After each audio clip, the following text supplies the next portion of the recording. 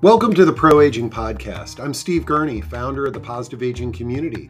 We're excited that you can join us for our interactive discussions with pioneers and thought leaders on a wide variety of topics related to aging and longevity.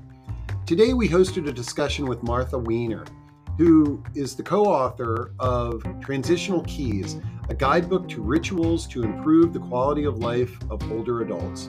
She shared a groundbreaking program that uses the elements and structure of ritual to ease people through transitions which occur in the second half of life.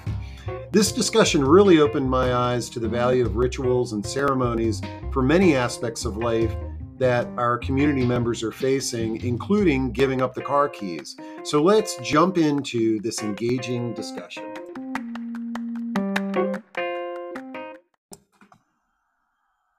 And I am delighted to welcome Marcia Weiner to the stage. And Marcia is the co-author of a book, Transitional Keys, a guidebook,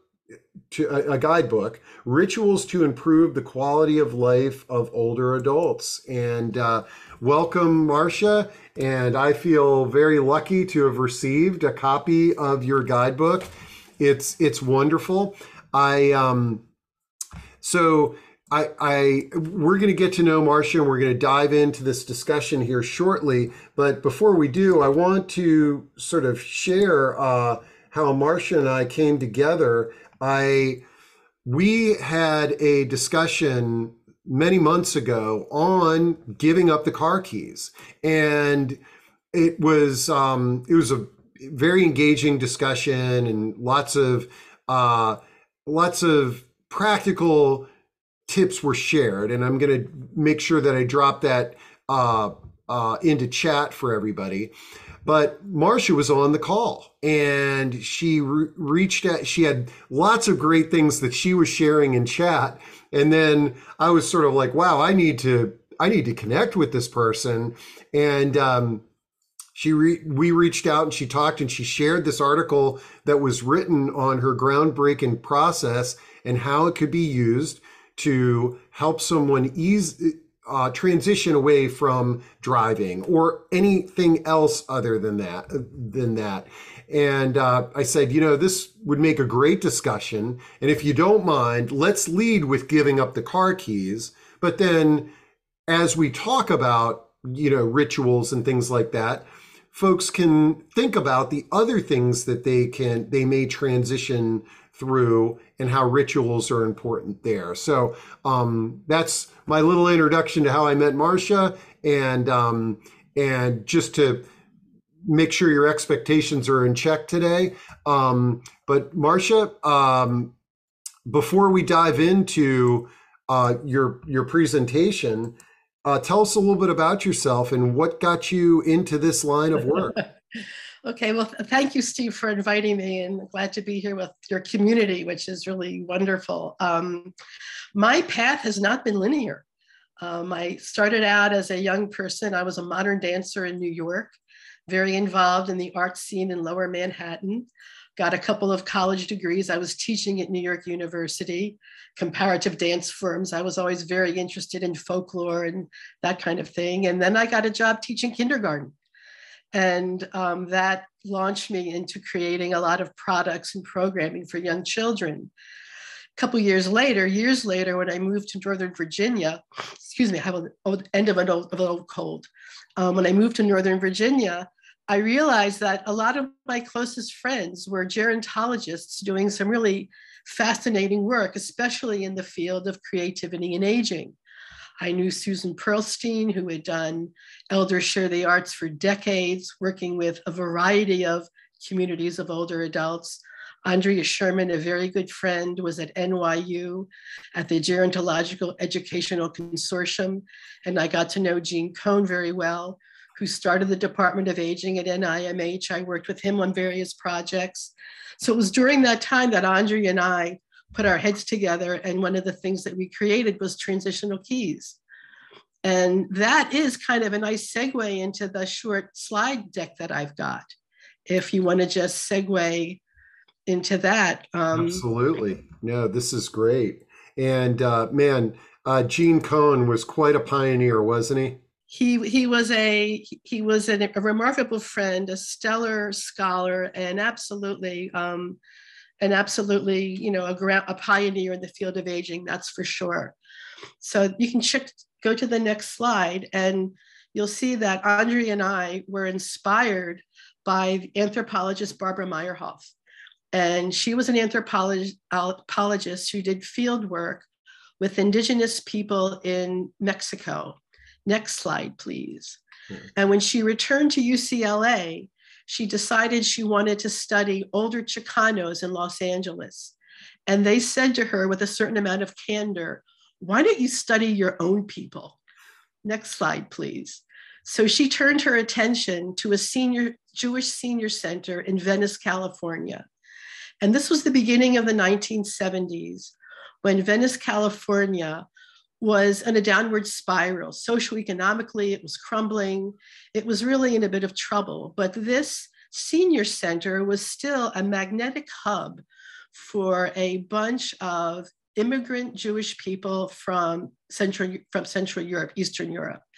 And what was interesting about this group is even though they were all immigrants and they were all from Eastern Europe and they all identified as Jewish, there was still a wide variety of people within that community in terms of religious practices, political beliefs and all.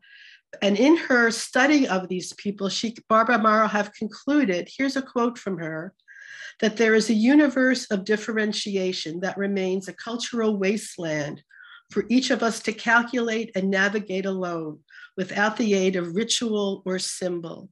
So Andre and I decided to dig into this issue of what is ritual? Are there elements we can distill that we can apply to the transitions that go into the second half of life for older adults? Next slide, please. And just the very use of the term ritual is very provocative. I mean, I'm sure anyone listening in is thinking about it, and it can really scramble your brain a bit. I mean, where does ritual versus routine, ritual versus ceremony? If a ritual is rooted in a tradition, when does a tradition become a bad habit? Does a ritual event have to be repeated to have meaning? So there was all of this bushel of questions that we just decided to live with and just to continue to explore what is ritual. Next slide, please. And of course, next slide, please. The first thing that we realized is that there are a variety of rituals. The phrase we now use, I guess, is a spectrum. They're personal rituals. Some people think about the beginning of their day. They'll get up, they'll brush their teeth, they'll do 20 minutes of stretches. They'll have their favorite cup of coffee in their favorite mug. They'll do the crossword, and then they're ready for their day. Now, is that a routine? Is that a ritual? Does it matter the difference? We can talk about that later. Next slide, please. They're family rituals. They're the idiosyncratic things that hold families together. Someone told me a couple of weeks ago, they said for the past 18 years, every summer, the second week of August, we go to the beach. We take the same route, we rent the same cottage, we stop at the same fruit stand, we all get a peach, we sit on the same wooden bench. When we finish our peach, we take the pit, we toss it over our shoulder, and that's the beginning of our summer vacation, a family ritual. There are also, next slide, please. There are also community rituals. There could be an historic reason, an historic linchpin for the community that the whole community comes out to celebrate. There could be different divisions in the community that take opportunities to celebrate themselves, to reintegrate into the general community. Also, it's not necessarily all celebrations. I'm sure that next May 24th in Uvalde, Texas, that community is going to come together. They will reflect on the lives lost in that slaughter at the school. And as they collectively, whatever form that gathering is going to take, it will also be a measurement of how much healing has there been? Has there been any healing? What's the grief like today? What actions have they taken as a community to heal? Next slide, please. again, communities have a whole variety of ways of celebrating and consecrating their existence as a community. Next slide, please. And there's civic rituals when you go and vote. That's a civic ritual. If you go to a ball game, they play a patriotic song in the beginning. Next slide, please. There's secular rituals. Regardless of the religious pagan roots of Halloween, it's a ritual that is ubiquitous throughout our society of today. Next slide. And again, this is the Tooth Fairy. And again, anyone who spent time with young children knows that their day is a snowball of transitions. And any caregiver, parent, teacher become accustomed to to ritualize those transitions, to try to ease them. Going to bed, bedtime is one of the biggest ones. After all, it's when a young child has to say goodbye to the person they're depending on and trust that when they wake up, everything will be okay. Next slide, please. Whoops. Yeah, it's okay. And I also, and of course, the religious rituals, the high religious rituals in church. Next slide, please.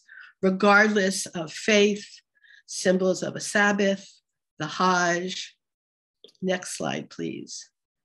And some religious, I just moved to Minnesota. We went to a powwow, this beautiful gathering. Of course, you can't take photographs of the religious rituals, but it's full of regalia, full of symbolism.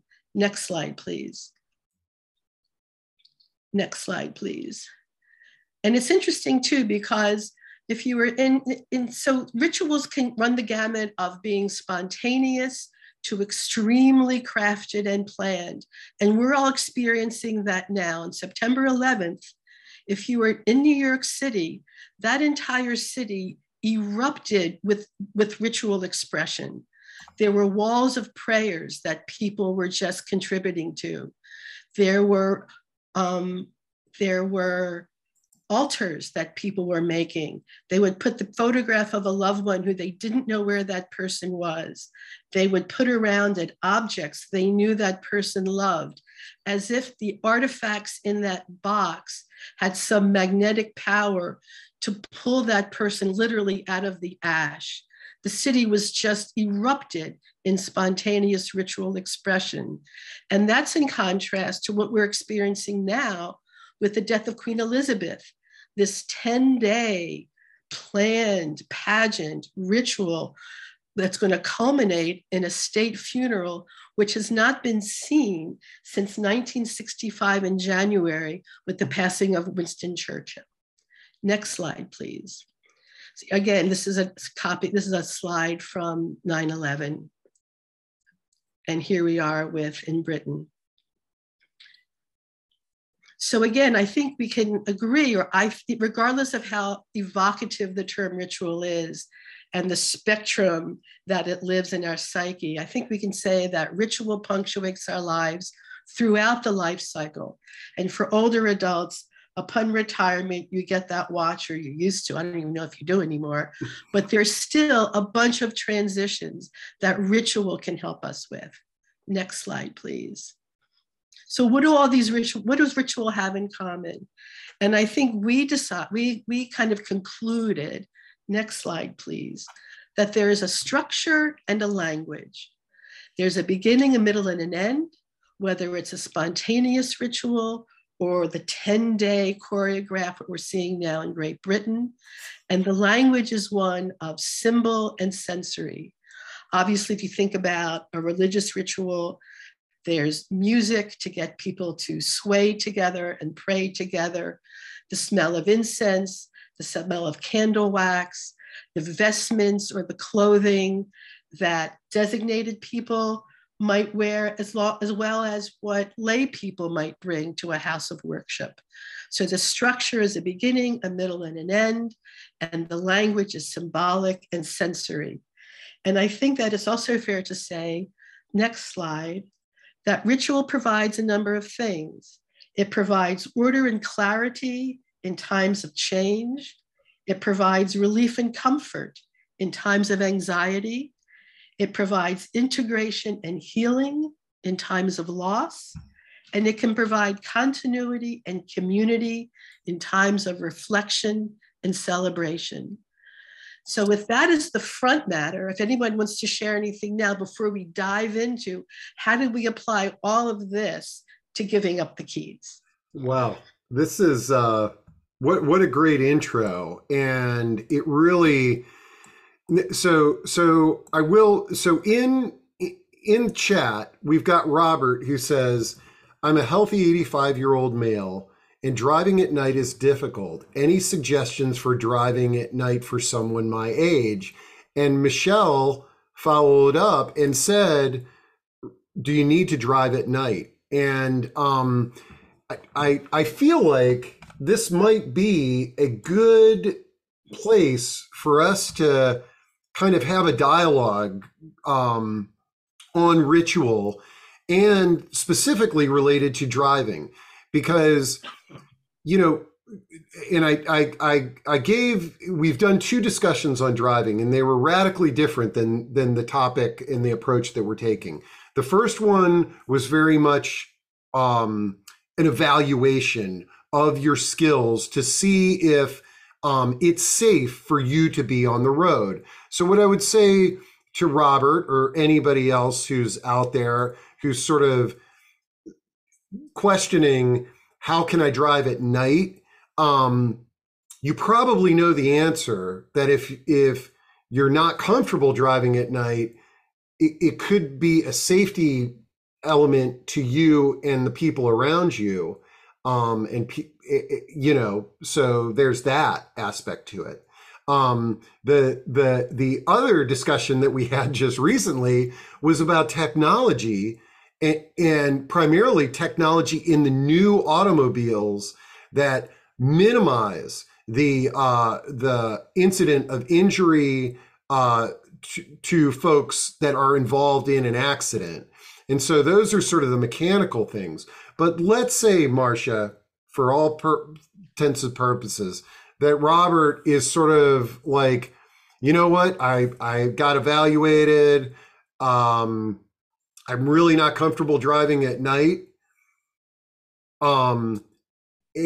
Let's take this ritual approach to driving at night is what we are going to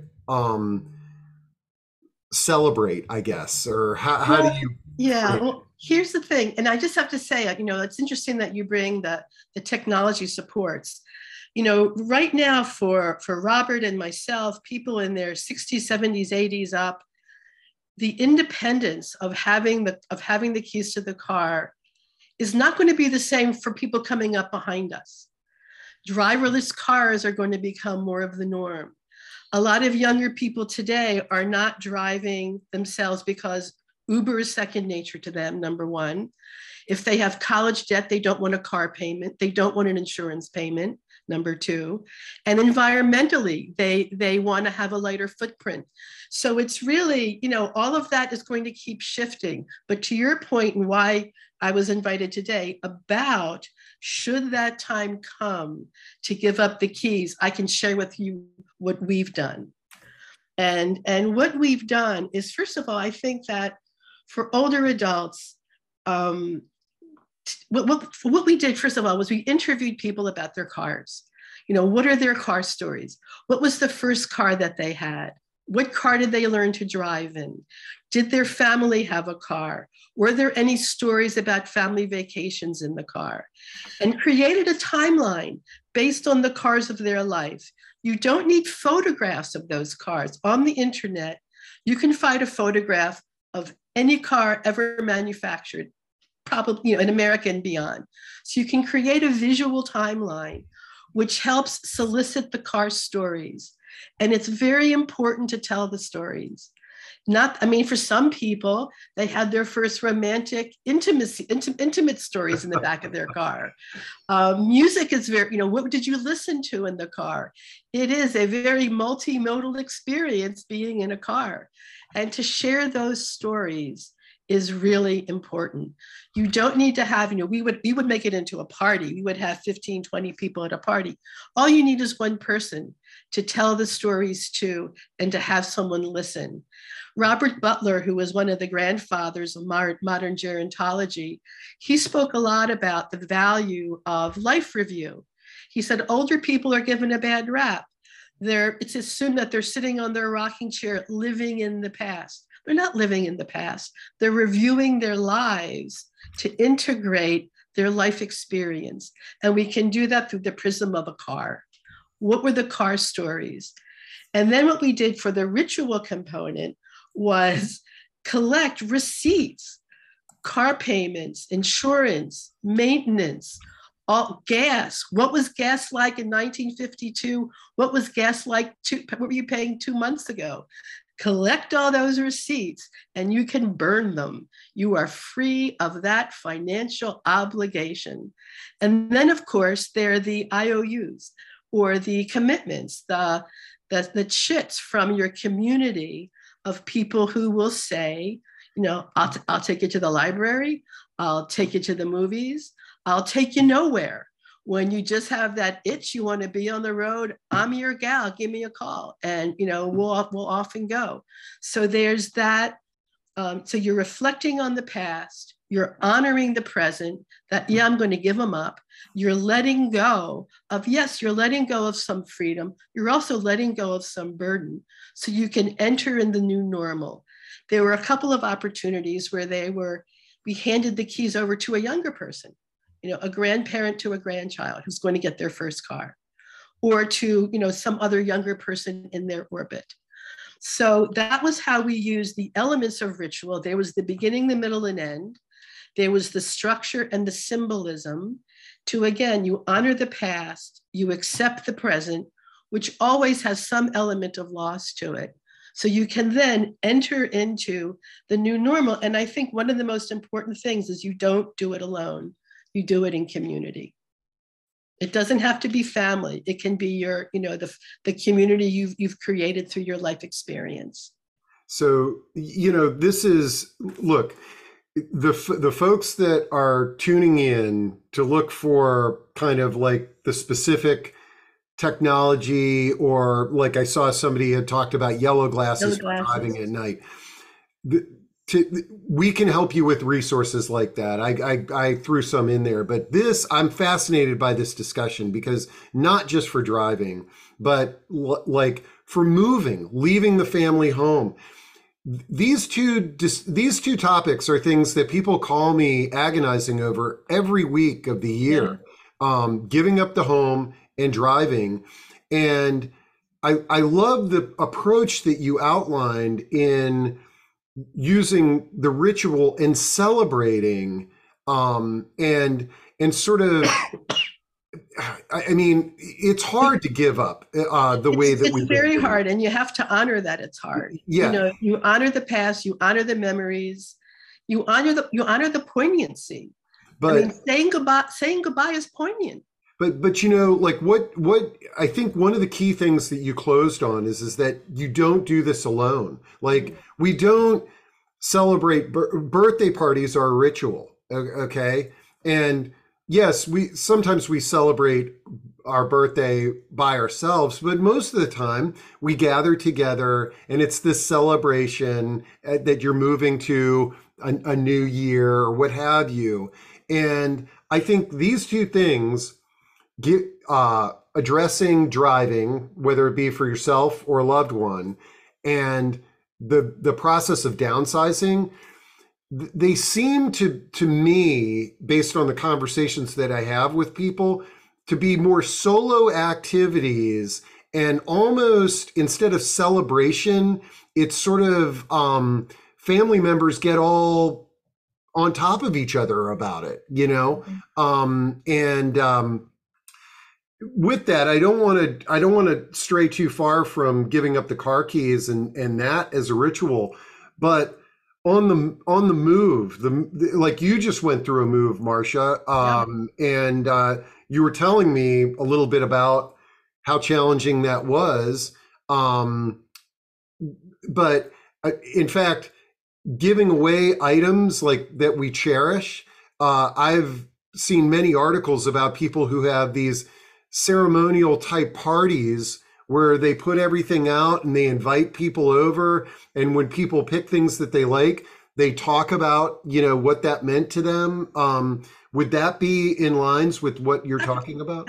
Absolutely. Absolutely. And again, it's the sharing of the story, which is important, which is where the value of it is, I think. I mean, when absolutely you lay the items out, and it's very powerful. If it's and it's you just can't, toss it in a box and walk away. It's denying the integrity of your own experience. It's denying the integrity of the person that's coming behind you. I love it. Now let's see. Charles says the automobile and the home are two primary pillars of independence in our society. Many times individuals have to give up both simultaneously. Very difficult and potential threat to one's identity. The great comment, Charles, and I couldn't agree more. And I think, Marcia, in your experience in doing this, I imagine that not most of us are not really sort of open to this idea. Like there's, I think initially, because as Charles said, it's a pillar of independence. And if I've got to give it up, it's sort of like, oh, what are you talking about, this wacky celebration and ritual thing? Yeah. Any words of wisdom there? Well, I no doubt. I mean, it can feel a little, woo woo or awkward. And I just want to respond to Charles. This morning, I get this magazine in my email called Nautilus. And there was an article that was an excerpt from a book that just came out by an anthropologist who teaches at the University of Connecticut. I'm going to bastardize the pronunciation of his name, Dimitri Zalalakis. And his book is called Ritual: How Seemingly Senseless Acts Make Life Worth Living. And the excerpt that they opened up with was a description of what the tennis player Rafael Nadal goes through every time he plays a match. And he does these things that you may think are peculiar or superstitious. He refers to them as his personal rituals, and he does them whether he's won a match or lost a match. And it's, again, I'm contributing that to try to mitigate the awkwardness that you might feel, to try to begin to entertain how, by using the elements of ritual to make these transitions, you are essentially combating what Charles suggested. You are honoring the sense of self rather than letting it be robbed from you. Yeah.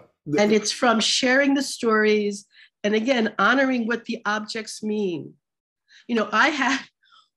When I was living in New York, I was once walking down Third Avenue, and there was a tailpipe that evidently had dropped off of some automobile, that some heavier automobile had run over. And I picked it up. To me, it looked like this magnificent necktie. It was this gorgeous piece of rusted metal that had this gorgeous shape of a necktie. And I used to hang it on the wall in our house. I got teased by neighbors. I got teased by my stepson. And then when it came down to downsizing, and I asked him, well, what do you want of mine? The first thing he said was the tailpipe. That's hilarious. But again, yeah. So let's, I want Robert, who is, was willing to sort of share his personal experience with us on this call, to walk away with some thoughts. And here's number one. First off, Robert, brave enough to sort of say, driving at night is something that I feel uncomfortable with, and I'd like to figure out a way that I can do it. Okay. And so what I would say to Robert is to give you that sense of confidence, go to an ophthalmologist, get evaluated by the driver, the driver rehab center that I've shared. Talk to AARP. AARP has some great resources for older drivers as well. Take advantage of all of those things that are out there. But even if you went through training, what have you, you may still get behind the wheel of a car.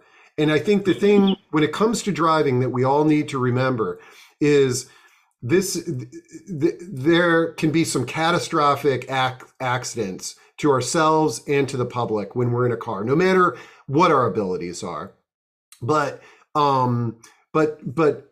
do as much research as you can. But if you still are hesitant and you're sort of, geez, you know what? I think it's best if I don't drive at night anymore. Then maybe consider the approach that Marcia is saying. You're not necessarily giving up driving altogether. You're just giving up driving at night, and consider that applying some of these approaches. I think that what you would probably discover is that it would be very therapeutic. But as Marcia had alluded to, if you invite a circle of your community to this, you're probably going to find that you're not doing this alone, and there are some supportive ideas and friends and people out there and organizations like I'm not sure where you are, Robert, but the Shepherd Center which is a nationwide organization, has some amazing resources for volunteer drivers that are out there, as well as just getting tuned in on Uber and Lyft. I think these younger folks have the way they've really figured it out. The amount of rides that you would pay for with Uber and Lyft, you could use Uber and Lyft every day of the week, and you still would spend a lot less money than owning and maintaining your own automobile. Let's see. Charles says your auto insurance company may have testing sites that can evaluate one's driving competency and make suggestions on aids and technologies that can compensate for some sensory loss. Great suggestion, Charles.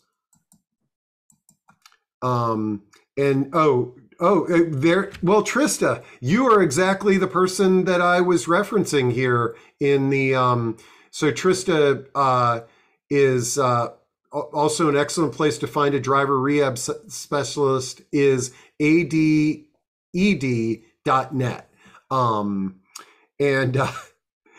Jennifer, we've got a tennis fan in the audience. You had to bring up Rafael. Although it was exciting seeing a local DC player beat him in the U.S. Open. Nadal is a great player, one of the best ever. His court behavior suggests he may be on the spectrum. It's not simply a ritual. Yeah, I like how he deals with his towels. And Trista, everybody can read in chat. Trista is one of the driving rehab specialists that I was telling you about, and she put her contact info in there in chat. So Marcia, we've talked a little bit about creating these rituals for giving up the car keys and giving up your home. Are there some other sort of elements that you've discovered? I mean, you did write the book on using rituals to improve the quality of life for older adults. There's some other things that came out of your research in putting this together? We did our initial study was working with older adults who were making the transition from independent living to assisted living. And that was there was as much value of integrating elements of ritual for the older person as it was for the staff, because the staffing of facilities tend to, as we know, those facilities are businesses. And sometimes it's, certain considerations get lost in decision-making processes. And sometimes, so we worked a lot with staff members to ritualize welcoming people into the facility, to making them feel, comfortable at least, especially in the dining hall. It was very interesting too how the dining hall in a lot of these facilities was a rather sometimes embattled environment for the staff. And we enacted a series of rituals for the staff to help them feel, to give them a fresh approach weekly or monthly to the dining hall. And it was, sometimes it used to be if you moved into a new house, you were given a salt shaker and a broom.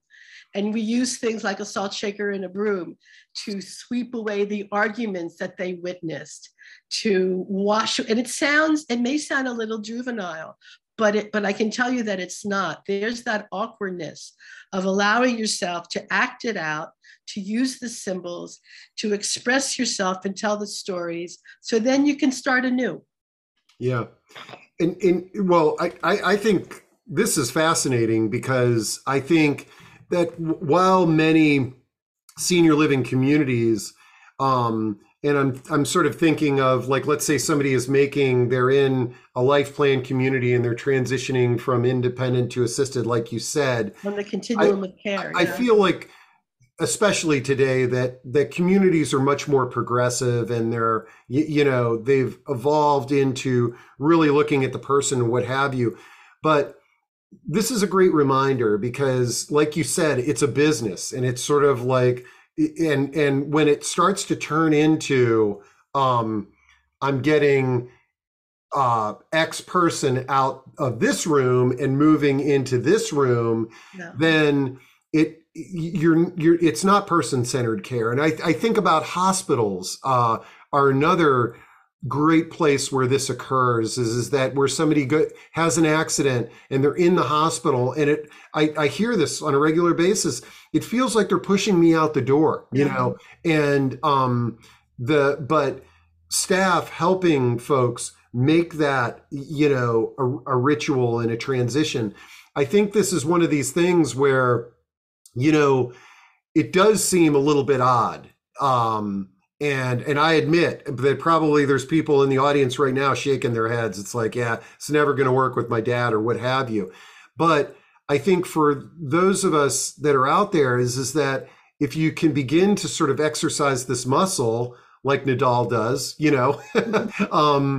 and establish these rituals and celebrate these changes that we have in our lives as we go through life, it will be more comfortable and more familiar. And I think that, again, like the extreme example, like what happened in New York City at 9/11, there is an inner impulse. I think there is an intuitive impulse to honor transitions and to not get in the way of that, so that you can fulfill that. I know that my dad had dementia and was in a long-term care facility.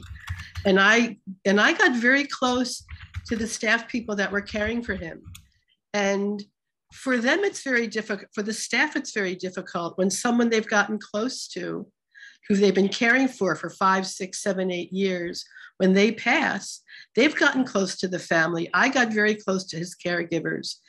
And, we had a ritual together. I just got over my own discomfort with it and just thought, put my mouth where put my life where my mouth was. And it was very valuable for all of us,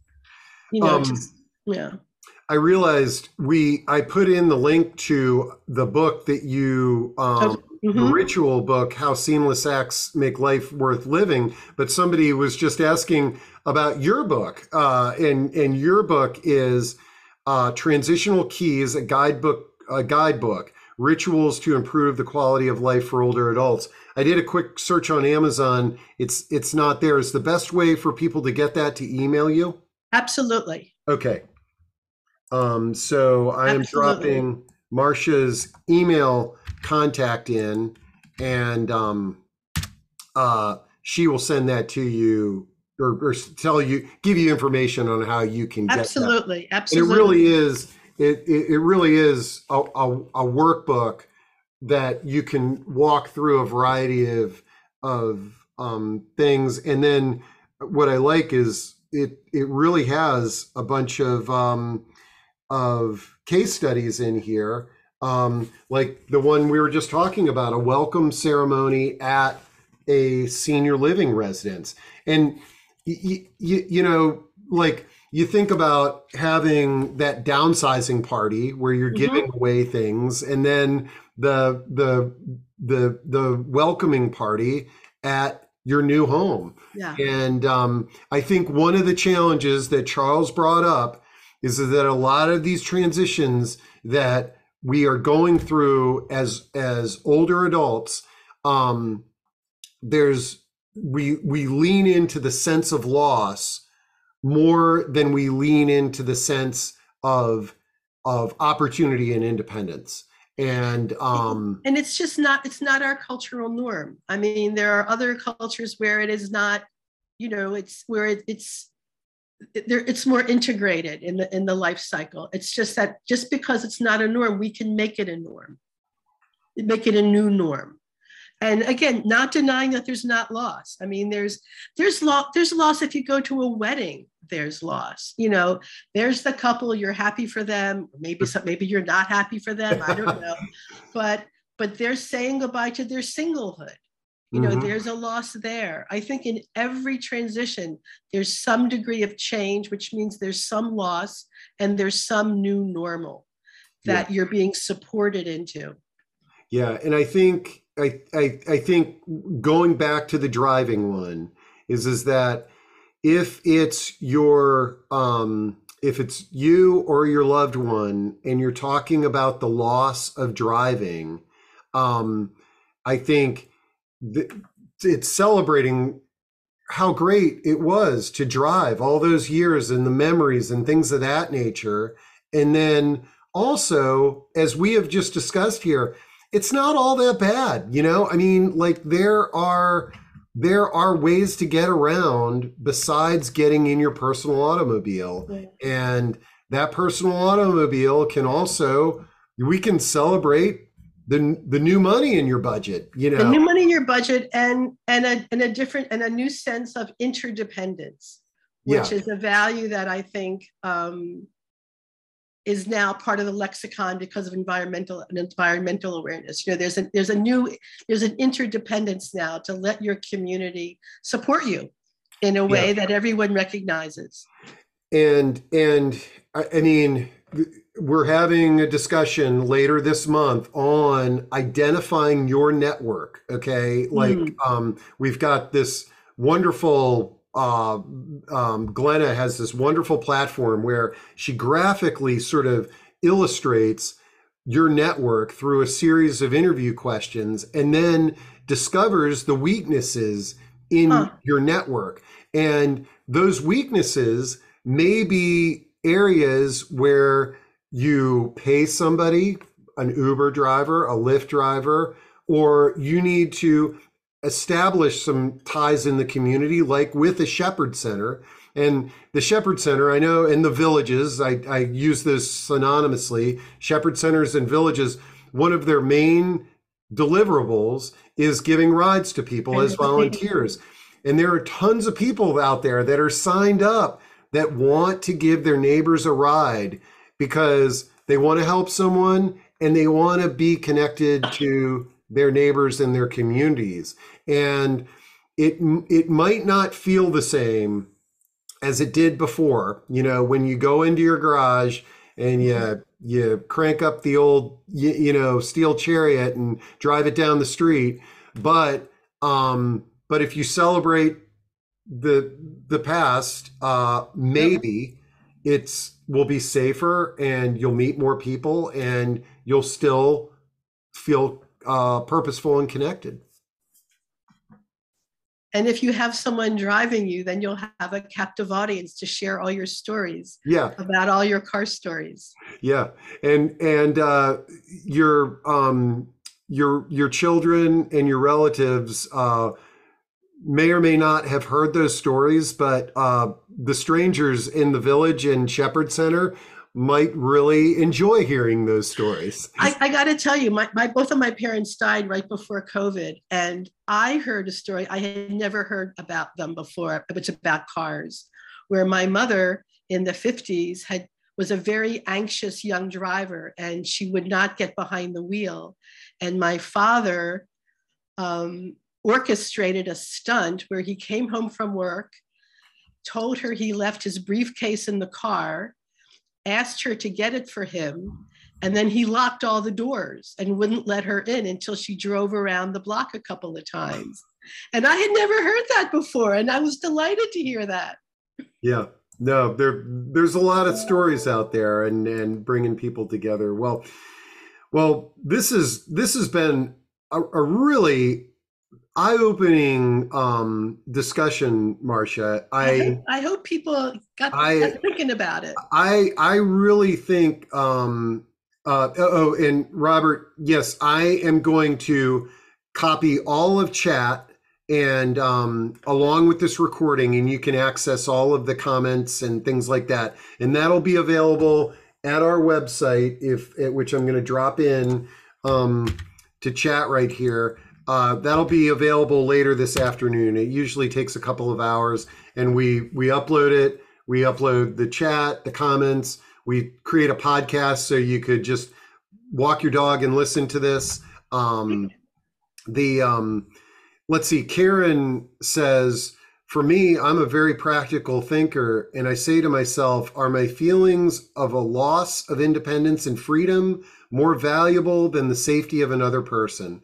I would never want to put someone else in danger because of my limitations.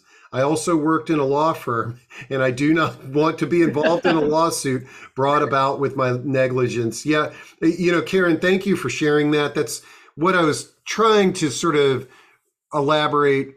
You articulated it much better than I did. I think that really, that hopefully can make the transition with driving a little bit easier. Okay. So Marcia, we shared your contact information. Great. Folks can reach out to you to get your workbook. Do you do any coaching in this area, or before COVID, did a lot of workshops, seminars, open to doing small group coaching, independent, have consulted with some individuals, helping them craft rituals for their families and for their communities.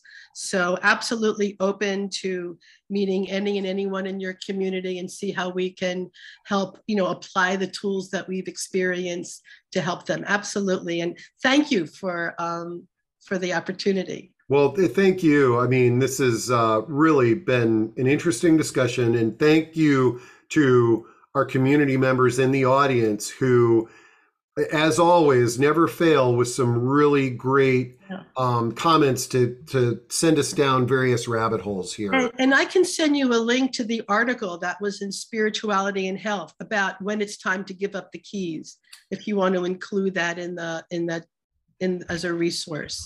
Absolutely. I will. I think I have that, but send it to me. Yeah. And I'll make sure that that's with the recording. Great. So, all right, folks. Well, thank you so much. Thank you, everyone. And we'll see you soon.